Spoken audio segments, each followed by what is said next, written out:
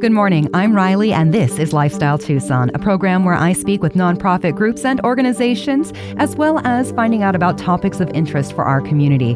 For the first portion of today's program, I am speaking with... My name is Beth Braun, and I am the founder and artistic director of Esperanza Dance Project. Today's episode does include discussion of abuse, which may be uncomfortable for some listeners. It's always great to start at the beginning. So will you share with me who and what the Esperanza Dance Project is and kind of a brief history of the organization?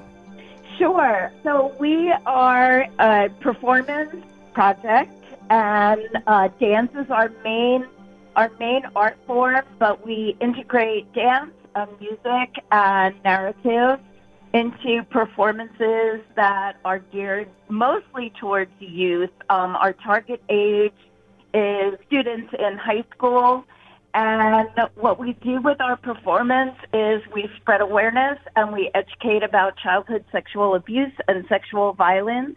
And we also, with our performance, we have a very extensive, comprehensive study guide that every student receives that gives them information, statistics, resources, and we also do advocate training. So all of our performers are trained peer advocates. That means is they learn how to talk to their peers, how to listen, how to give. They have lists of resources so that they can help their peers and other people their age kind of navigate through what it might be to be a survivor of sexual violence.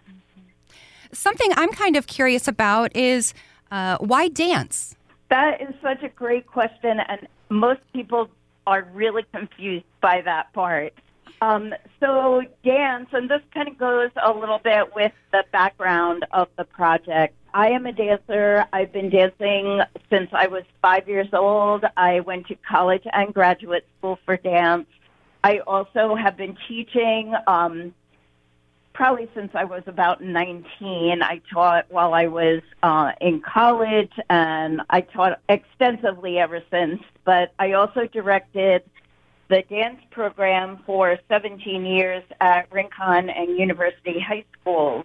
A little bit of the background why I even started this project, and which explains about why dance, is that I have a daughter who is 31 and is an amazing, amazing person.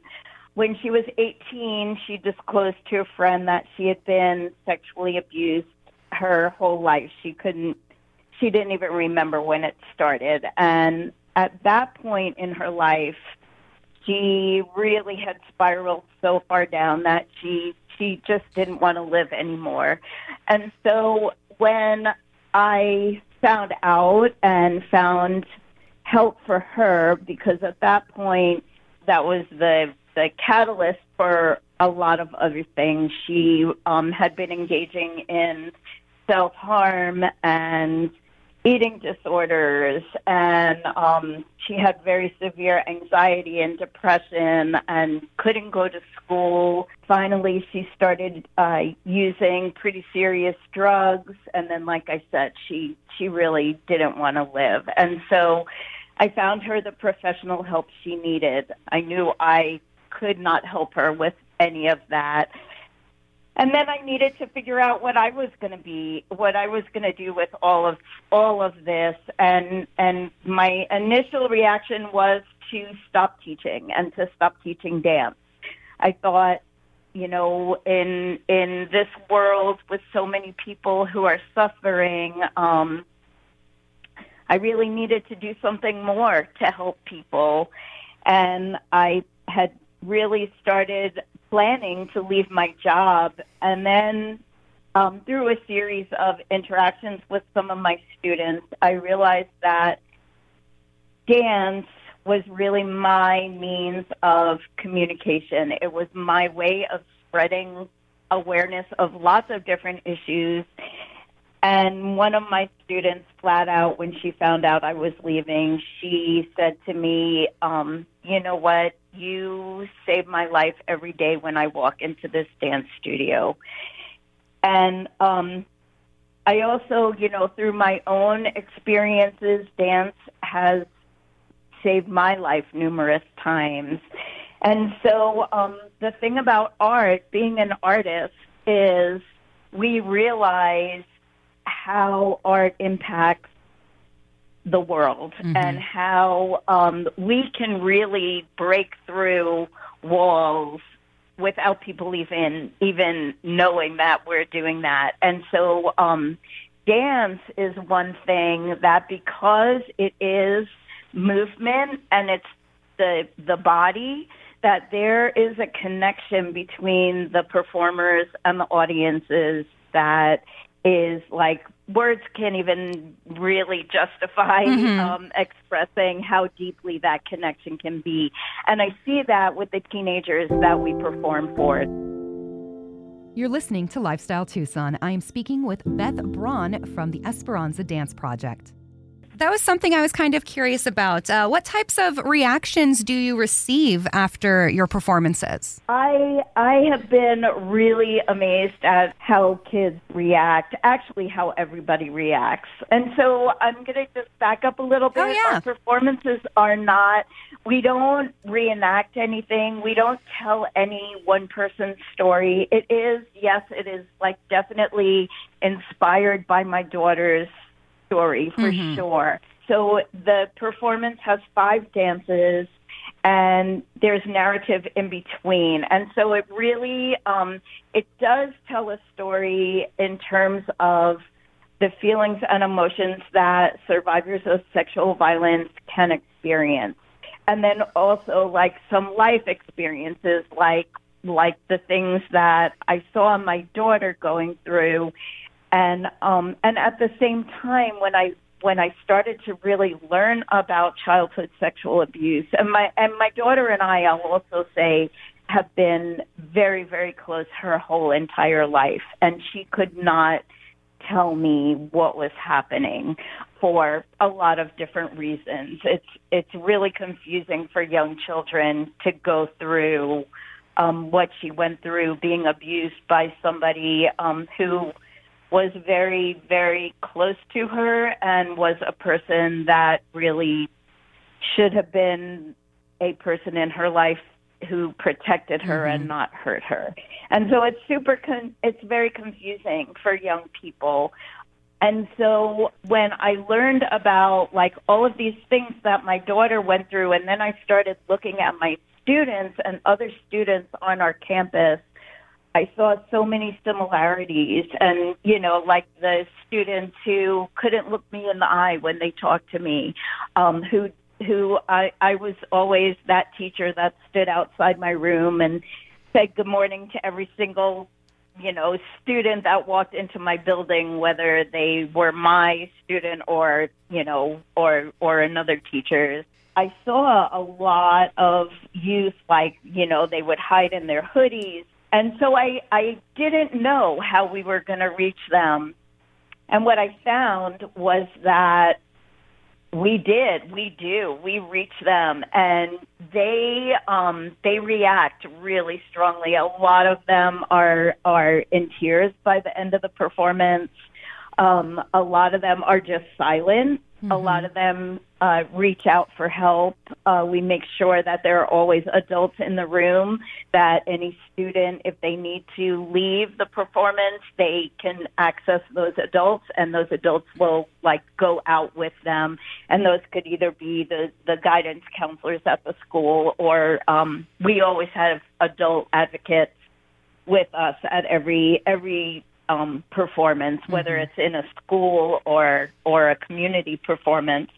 And then we also do a Q&A at the end, and that is facilitated by the performers, who are all young, and their ages range from 14 to my oldest, I think, is about 28 now.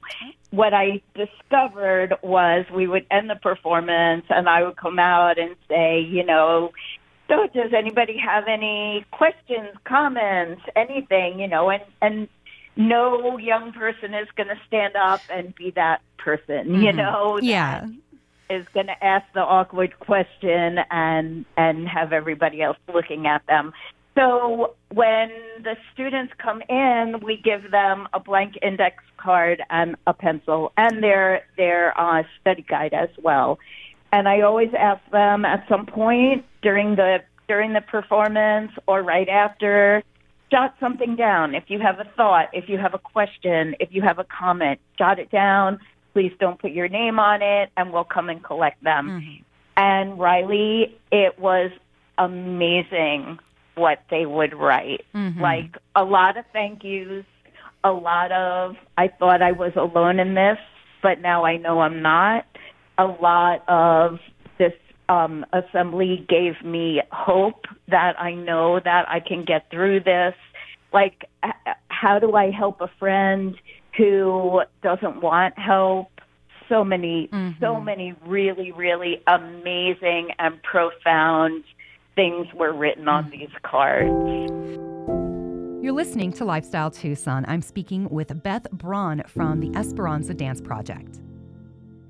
Sometimes it's part of the challenge is just initiating that conversation, that difficult conversation, just finding a way to get the discussion started. So could you take a second to kind of explain to me a bit of the curriculum that Esperanza Dance Project uses? Sure. It is a curriculum that we developed when I first started the project. I collaborated with lots of people in town. I've been here for a long time. I've been dancing professionally and teaching in lots of different ways. So I've met people, just in so many different professional areas here in Tucson. And so when I figuring out what I wanted to do with this project and how I wanted to do it, I knew that it needed to give information to the youth that we were going to be performing for and to all of the school teachers, staff, and administrators as well.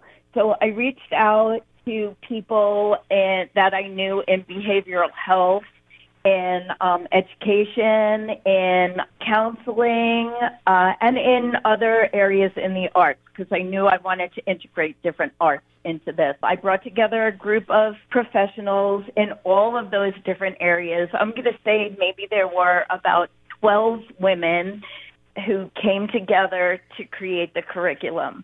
It starts with definitions of different things related to childhood sexual abuse, sexual violence, and then it kind of starts at the beginning with the very first dance, and it talks about what the dance is about. It talks about the music and why the music was chosen, the costumes, and the costumes are all pedestrian clothing. I wanted the performers to just look like any kid that you would see on a high school campus. It's a really diverse group of young people, and I really wanted the audience to be able to look up on the stage and connect with somebody who they felt like resembled them in some way. So it talks about choreography. It's how the choreography can be used to express what is being expressed in each dance. For example, the first dance is all about the voices that we all have in our heads that sometimes we can't turn off.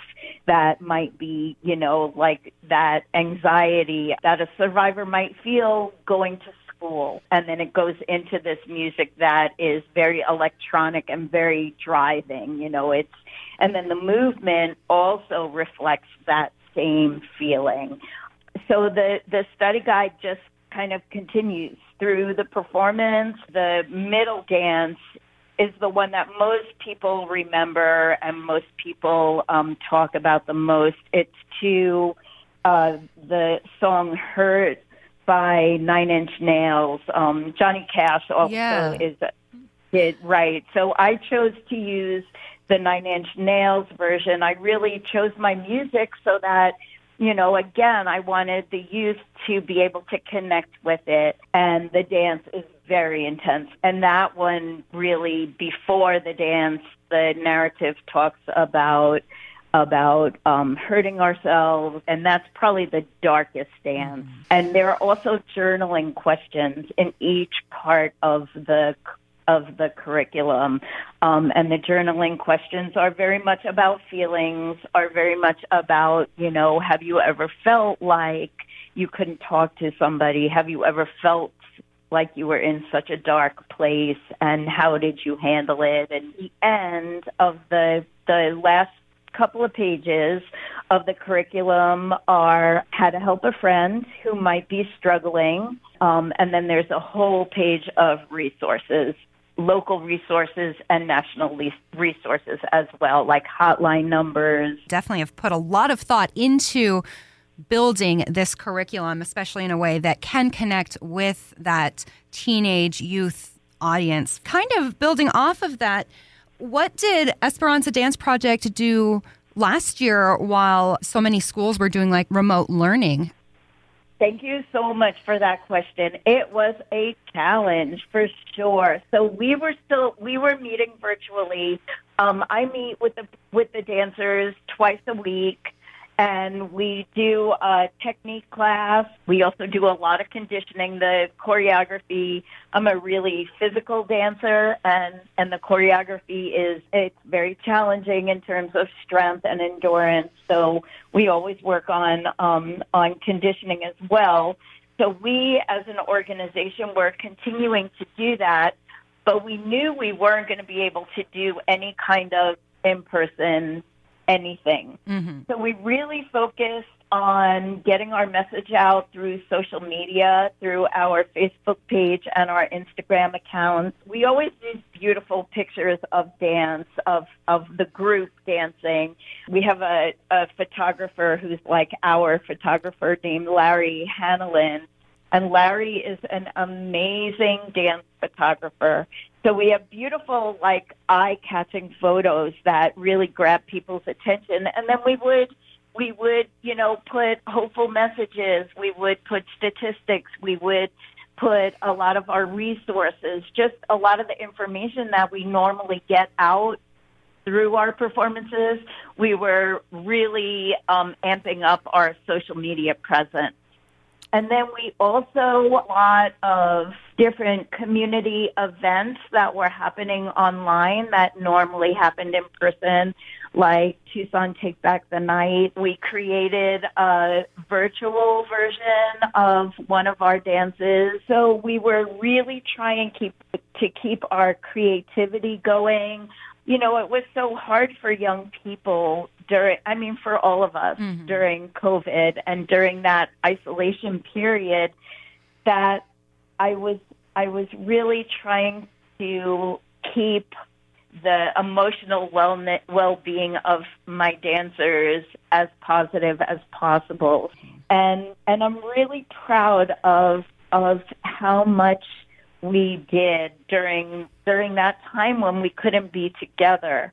Started working on a dance film, which was really exciting to get started with. So when the dancers felt comfortable being in the same location, and we did a video and a photo shoot on my property where they could be apart, they all wore masks. I wanted it to really reflect what everybody was going through during COVID. And so we're still in the process of putting that together and editing it and creating a soundtrack for it. You're listening to Lifestyle Tucson. Before we wrap things up, what are some of the plans moving forward for the Esperanza Dance Project? You had mentioned putting together the dance video. Is there anything else kind of on the horizon for you? We have so much planned for this season. So we call it our season because we consider ourselves a dance company. Mm-hmm. And this is actually, we're celebrating our 10th season this year, which is amazing to me how we've grown over the past 10 years. Already we have 4 schools scheduled to do in-person performances. And one of those is Bisbee High School, which I'm really excited. We've never been to Bisbee yet, so I'm really excited about that. The other 3 are Tucson high schools. we are planning a big 10th anniversary fundraising in-person performance. That's going to be on November 12th at Santa Rita High School. We're working on a partnership with Santa Rita High School right now, which I'm really super excited about. There's an organization up in Phoenix that we started working with during COVID called Eve's Place, and Eve's Place is an organization that serves survivors or victims. Most of them are like in the thick of what is happening to them of domestic violence. And so we worked with them virtually. I'm hoping that we can start to be in person with them. We are reaching out to schools to offer our peer advocacy program so that we can go in and train their students to be advocates. And the first school that we're going to be doing that with is also Santa Rita High School. Yeah. So many new things. I think a big part is just getting back in person and doing those community events. So we do have a website. We're working on getting those there. We just secured our date and location for our November fundraiser, so that'll be out there. Well, Beth, I really appreciate you taking this time to share what the Esperanza Dance Project is and what your mission and vision is moving forward. Before I let you go, what is the best way for people to find out more or donate if they're interested and capable? Where do you direct people? Thank you so much for that question. Our website, there's so much information there. There is a donate button right on the website, or our address is also on the website. If I know a lot of people don't like to donate through the internet. Mm-hmm. One word, EsperanzaDanceProject.org. And this past spring, we gained, this is amazing, an angel donor who just came to us to move forward with our vision for Esperanza. We're looking to move outside of Arizona so we can perform for students around the country. We really need funding. We need support, and so anybody can reach us on our website. That was EsperanzaDanceProject.org. Well, Beth, thank you so very much for taking this time to spread the word about your organization and your project. And hopefully get to speak to you again in the future. You're listening to Lifestyle Tucson. That was Beth Braun, Artistic Director and founder of the Esperanza Dance Project. Shifting gears for the next portion of today's program, it's Sonoran Restaurant Week through the 19th of this month. So I'm sharing my conversation with Laura Reese about what to expect. Well, Laura, I like to start at the beginning. And since Tucson in Southern Arizona is just a continually growing community, what is Sonoran Restaurant Week? And I'd like to hear a bit of its origin story. Yeah, absolutely. So Sonoran Restaurant Week is a 10-day celebration of Southern Arizona dining. We've got over 50 restaurants participating this year, and each restaurant is providing a special multi-course menu that they're serving during the event, and that's at special discounted $25 and $35 pricing. So the public can go enjoy a favorite restaurant or maybe try something new at a discounted rate. So can you just explain to me a bit more of how this works? Yeah, absolutely. So they can go to the website, SonoranRestaurantWeek.com. There we have a list of all the different participating restaurants. You can browse that list, click on one that looks interesting to you, and then when you click on that page, you'll see an example of what their menu is that they're offering for Sonoran Restaurant Week. So you can see if that sounds good to you, and if it does, add it to your list. And from there, you can kind of go and plan your list and figure out what restaurant you'll be eating at which day, which friends you might want to meet up with. And we also have a lot of the restaurants are offering takeout options as well. So if you'd like to pick something up and bring it home, then you're welcome to do that also. So you mentioned there were 50 restaurants. What areas, I guess? Is it kind of all throughout Tucson? Oh my gosh, it's all over town. Yeah, we've got places as far west as Casino del Sol, and we have places as far east as the new restaurant, the Barnyard, which is like on Tanque Verde, way, way, way far east. So north, south, no matter where you are in town, I'm sure there is a participating restaurant near you. You're listening to Lifestyle Tucson. When was the last time Sonoran Restaurant Week was held? And is there anything new you're rolling out for the 2021 return? Yeah, so we started, our first year was 2019. It was a great year. Our second sophomore year was 2020. So we had to make quite a few. We did have it last year, but it was with a few edits. It was pretty much an exclusively takeout event. So this year, we're excited to be safely welcoming people back into restaurants. All the restaurants are operating with CDC and health department guidelines for dining in. But yeah, I would say a lot of the different things that we're seeing is a lot more outdoor patio dining. In the last year, a lot of restaurants have added on new patios to their restaurants. And so there's a lot more outdoor options. And then also one new feature this year is the Sonoran Sip Room. So Restaurant Week, obviously the participating restaurants, great chance to taste what's delicious about Southern Arizona. And the Sip Room is going to be a pop-up bar where you will be able to sip what's delicious about Southern Arizona. Okay, so you said pop-up. So is this, it'll be in different locations? It'll actually be in one location. It's at Hotel Congress, but it is just a limited time bar. It's essentially like a consolidated tasting room. We're going to have wines from Southern Arizona wineries represented. We'll have a lot of different agave spirits represented. So you can go and you can get a flight of mezcals. You can get a flight of local wines. If you want to get a single pour, you can. But it's kind of a cool place to sip what's delicious. And we're really encouraging people to do it either before or after they go enjoy a restaurant. That was one thing I was kind of curious about because I was looking at SonoranRestaurantWeek.com because I noticed the Sonoran Sip Room. And then I also noticed there's going to be a launch party. Yeah. So we are kicking off that Sonoran Sip Room on September 9th on a Thursday right before Restaurant Week starts. It's a ticketed event, and all of the proceeds for those tickets are being donated to our nonprofit partner this year, which is the San Javier Co-op Farm. So those tickets give you a sneak peek inside the Sip Room before it opens to the public. It'll get you some sample tastings of what's available at the Sip Room, as well as some appetizer food options brought to us by the catering department at the San Javier Farm.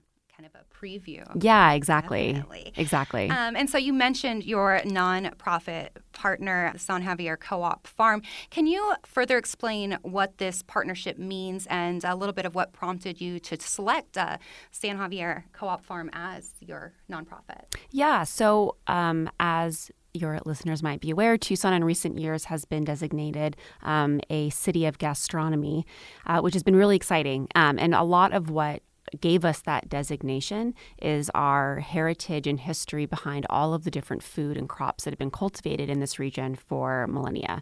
And what the San Javier Co-op Farm does, it's a farm on the Tohono O'odham Nation, and their mission is to continue the cultivation of these historic crops. And so it's been great to partner with them because they really represent what makes our region a culinary destination for sure. There are clearly a lot of moving parts when it comes to organizing an event like Sonoran Restaurant Week. How do you put this together? Oh, that's a great question. I have an incredible team that has been responsible with tracking down the restaurants and getting all that information. And then, of course, I can't neglect to mention our incredible sponsors. Visit Tucson is an incredible partner. Without their help, we definitely couldn't put this on. Desert Diamond Casino and, of course, Lotus radio stations as well. Before I let you go, Laura, what is the best way for people who are interested in learning more about Sonoran Restaurant Week, how it works, and what participating restaurants will be offering? www.sonoranrestaurantweek.com. Everything is there. You can see a list of all the participating restaurants. You can browse menus, and you can even buy tickets to the VIP event. Mm-hmm. And something I'm just kind of curious about for you as the co-founder, what are you kind of looking forward to most for 2021 Sonoran Restaurant Week? I am looking forward to safely meeting up with a friend or two and enjoying the experience of dining out again, particularly on patios. I think that we have such beautiful weather here, and I definitely have some friends that I haven't been able to see or dine out with in a while, and so the opportunity to safely meet up with a friend and eat outside and enjoy our restaurants and enjoy the conversation, I'm really excited about that. And one more thing, are you guys on social media? Yep, you can go to sonoranrestaurantweek.com or you can find us on Instagram and Facebook.